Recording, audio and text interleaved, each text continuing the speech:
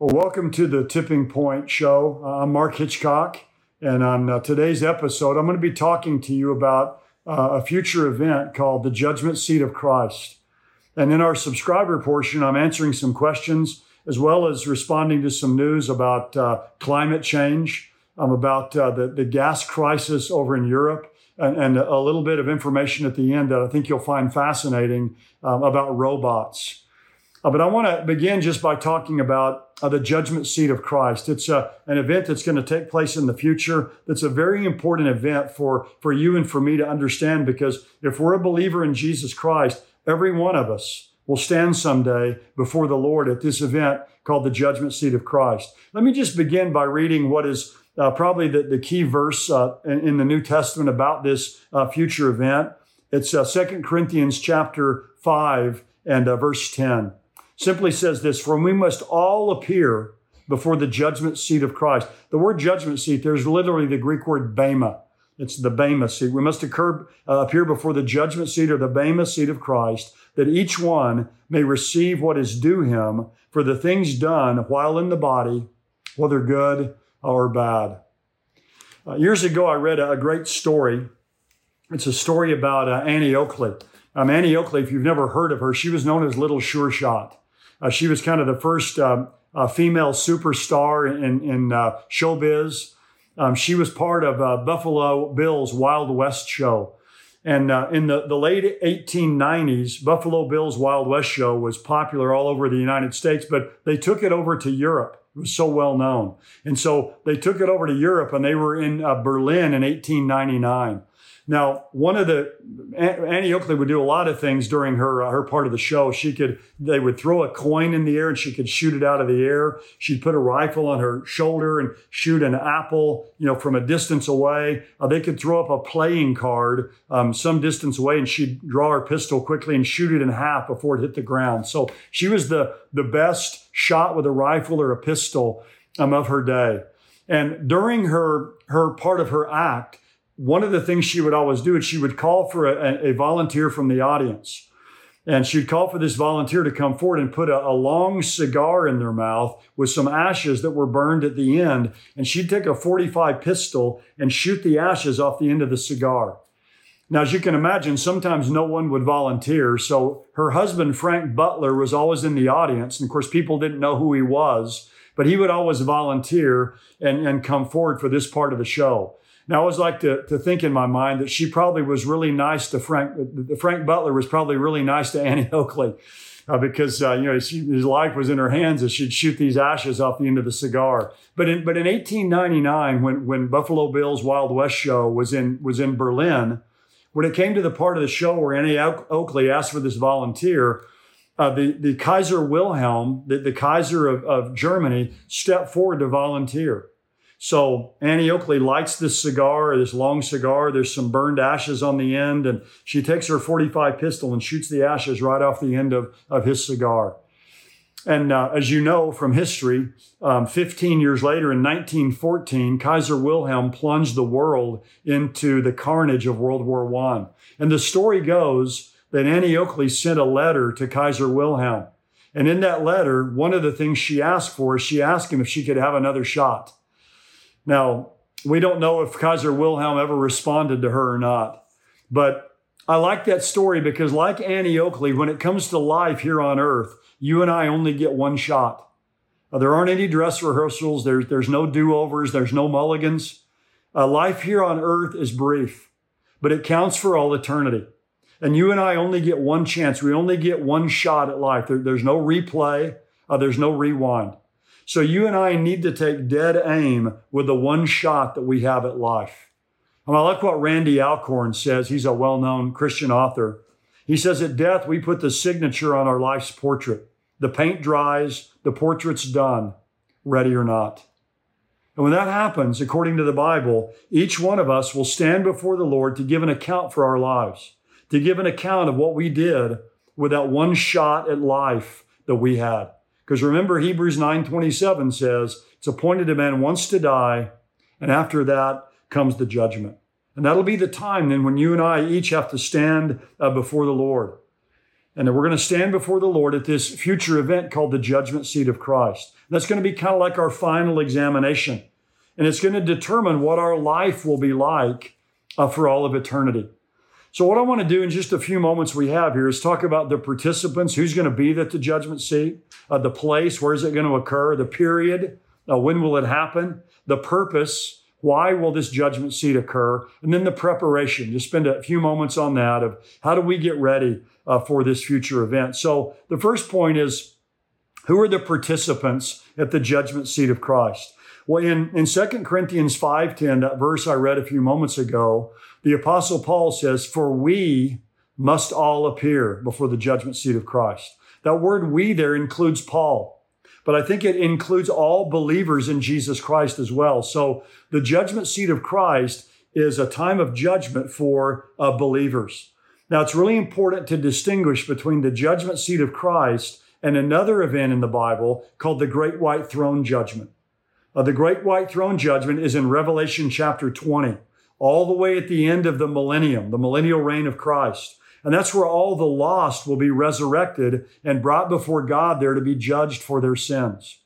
So every person who's listening to me right now will all appear at one of those two judgments. We'll either appear at the judgment seat of Christ as a believer, or we'll appear at the great white throne as an unbeliever. And the most sobering scene really in the Bible, when those who are there are going to be ultimately cast into the lake of fire. So you want to make sure you're a believer in Christ, and you'll be at this judgment seat. But notice it says in that passage in 2 Corinthians 5:10, we must all appear. Notice it's a must. It's not optional. This is an obligation and a necessity. So again, every one of us will appear at one of these two future judgments. And he says we must all appear. The all there, I think, is every church age believer. Every believer alive during this church age. Nobody's exempt. Now, it's interesting in that verse, Paul switches from the we to each one and to his and to he. So we must all appear, but then he switches and uses the singular there. So it's going to be an individual judgment. Romans 14:10 says, for we shall all stand before the judgment seat of God. Each one of us will give an account of himself to God. I like what one old preacher I heard years ago say. He said, every one of us will have to sing solo before God. So every believer is going to have to appear, every church age believer, before the judgment seat of Christ. Now, the next thing we see here is the where. Where is this going to take place? Well, it says there in 2 Corinthians 5:10 that it's going to be at the judgment seat, or the Bema seat of Christ. A Bema back in the first century just meant a step or a raised platform that required steps to ascend. It's kind of like a tribunal. And every major Greek and Roman city had a Bema seat or a judgment seat in the marketplace. If any of you have ever had the privilege to visit the city of Philippi or the city of Corinth, in what was called the Agora, that's the Greek word, or the Roman word was a forum in the marketplace, they would have this raised area known as the Bema, or the judgment seat. And there's one in Corinth. So Paul's writing to the Corinthians in 2 Corinthians, and right there in their marketplace, they had a judgment seat or a Bema there. Now, this is called in 2 Corinthians chapter 5 and verse 10, the judgment seat of Christ. So Jesus is the judge at the judgment seat. John 5:22 says, for not even the Father judges anyone, but he's given all judgment to the Son. So every believer, every church age believer will stand before the judgment seat of Christ and be judged there before Jesus in heaven by our Lord. Now, the third question concerning the judgment seat is, when is it going to take place? When's this judgment seat going to happen? Well, in 1 Corinthians chapter 4, verse 5, it says there, when the Lord comes, he's going to bring to light the things hidden in darkness, and then each man's motives will be exposed and brought into the light. So it's when the Lord comes. When the Lord comes, he's going to expose the things hidden in the darkness and bring to light the motives of men's hearts. So the judgment seat of Christ is going to happen in heaven, I believe, right after the rapture. So right after church age believers are caught up to be with the Lord, those who've died, they'll be resurrected. Those of us who are alive are going to be caught up immediately to be with the Lord. So the first order of business when we get to heaven will be this event called the judgment seat of Christ. All the way in Revelation chapter 22, remember Jesus said, behold, I'm coming quickly, My reward is with me to give to every man according to what he's done. So one of these days, the rapture is going to take place, and we're going to be caught up to heaven. And when we're caught up to heaven, the first thing that will take place is this event known as the judgment seat of Christ. Now, that brings us to the fourth key question here, and that is why. Why is there going to be a judgment seat? Well, before we look at what the purpose is, let me make sure that we know what it's not. The purpose of the judgment seat is not to determine if we get into heaven or not. It's faith in Jesus Christ that determines where we spend eternity. And that's determined here on earth. So the issue at the judgment seat of Christ is not where you will spend eternity, but how you will spend eternity. Faith in Jesus Christ determines where we spend eternity. Our works for Jesus Christ after we become a believer determine how we will spend eternity. So salvation is by belief. Rewards are based on our behavior after our belief. We never want to get those two mixed up. Salvation is based totally upon Christ's work for us. Our rewards are based on our works for Christ after we become a believer. So salvation is by God's grace alone, through faith alone, in Jesus Christ alone. Ephesians 2:8 and 9 says, "For by grace you've been saved through faith, that not of yourselves. It's the gift of God, not of works, lest anyone should boast." So you and I are saved completely by the mercy of Jesus Christ, not by our merit. We're saved not by our doing, but by his dying. So the purpose of the judgment seat is not to determine if we get into heaven or not. That was determined when we trusted Jesus Christ as our Savior.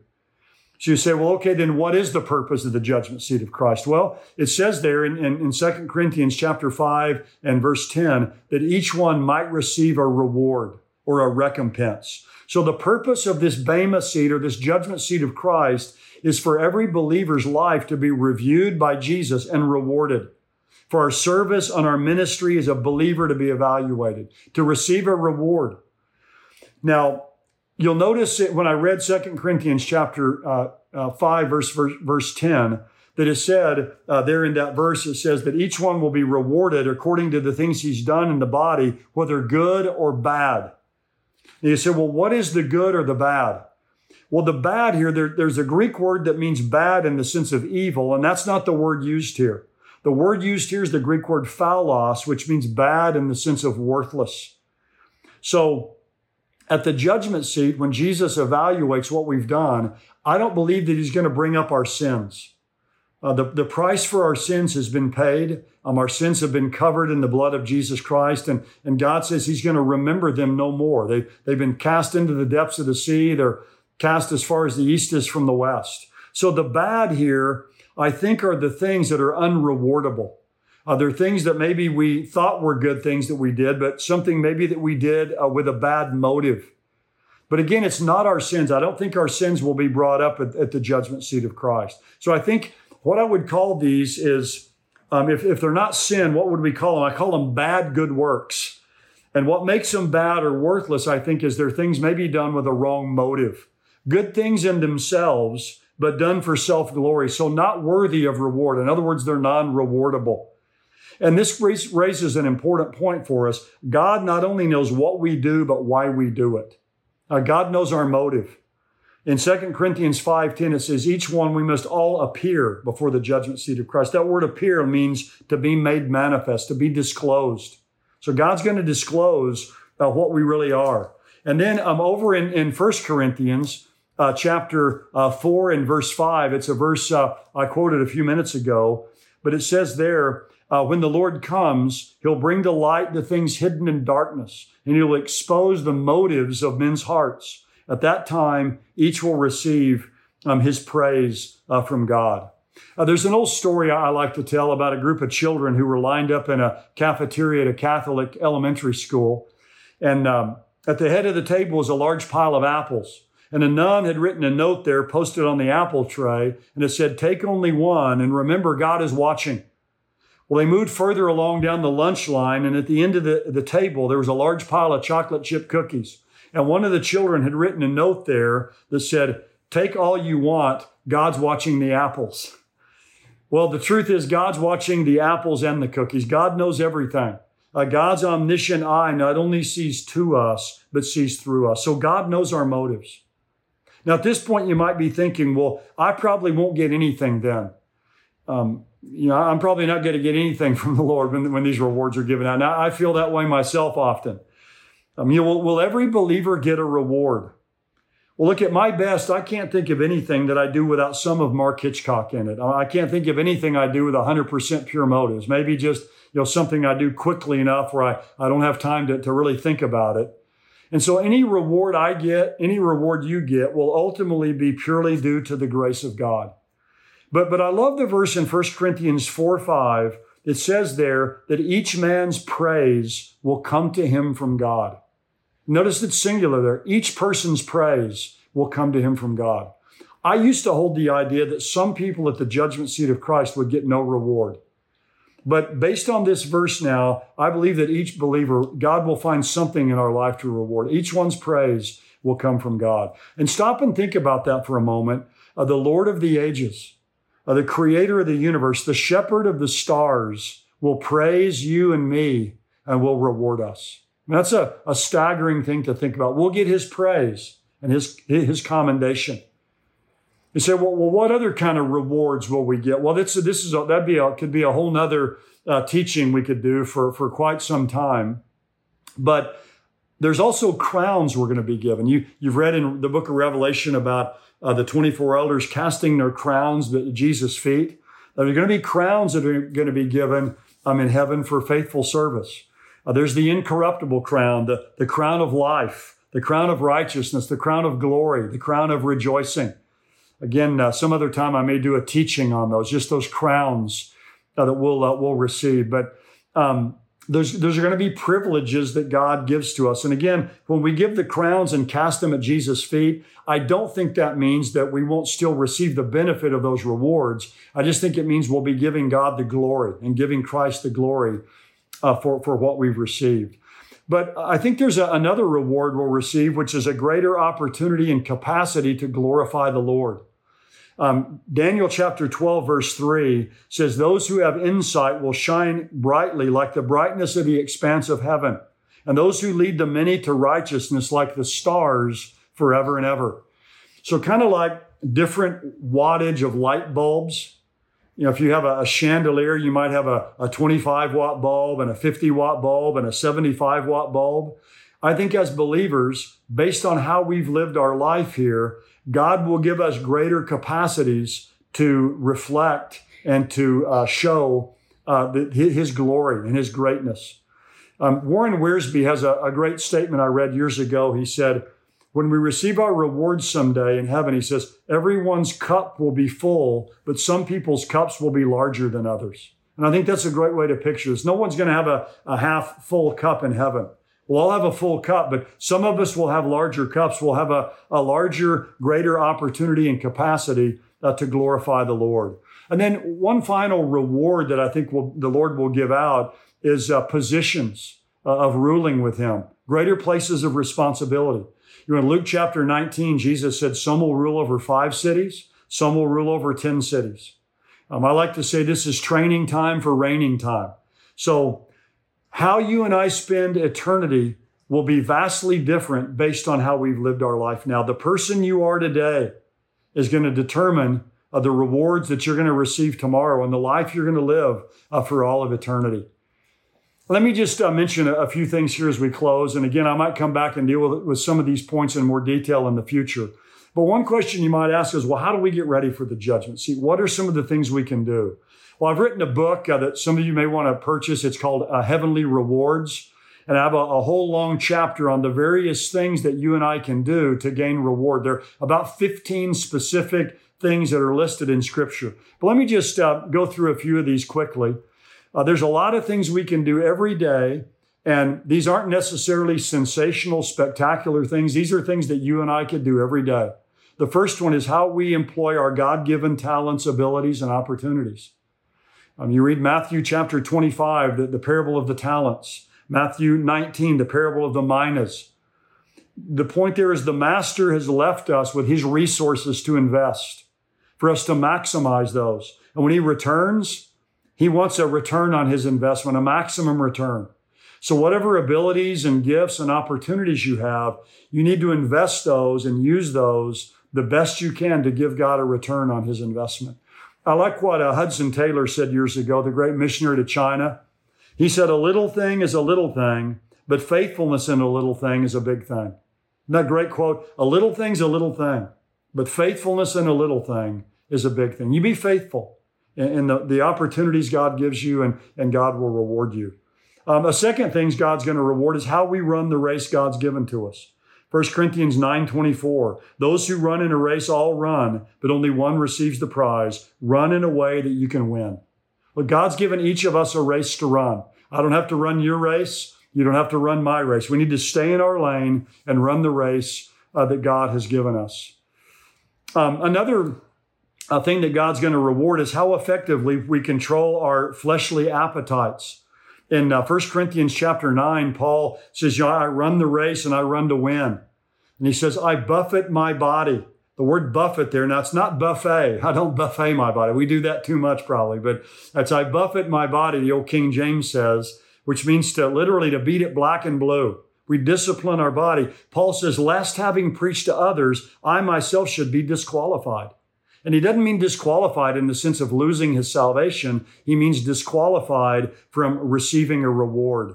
So how well we harness our fleshly desires and appetites in this life is going to bring reward from God. Another one's how humble we are. The Bible says that he who's the least in this life will be the greatest in the kingdom of heaven. So God rewards humility.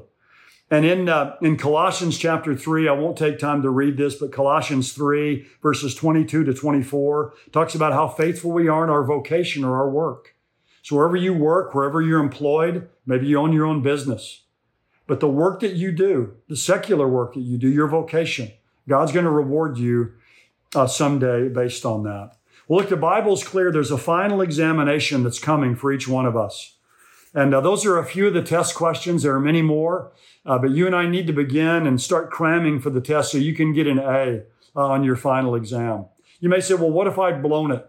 Or what if I've kind of wasted this one shot at life God's given to me? Look, God is gracious in giving rewards. I would just encourage you, begin today to serve him. It's never too late. Give him what's left of your life, and God will reward you beyond your wildest dreams. Don't give up.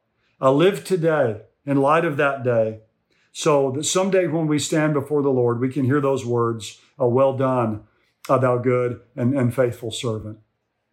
Well, those watching on YouTube, be sure to subscribe to this channel to be notified of all of our latest content. We're now going to transition to our endtimes.com subscriber portion of the show, where I'll be answering some of your questions and discussing a couple of, or about 3 different current event issues. If you aren't an endtimes.com subscriber, you can join today for $7 a month or $77 a year. Just go to endtimes.com. And I think if you do that, you'll really benefit from it. Thanks for watching our weekly Tipping Point show. If you enjoyed this show, leave a comment below and like and subscribe to our channel.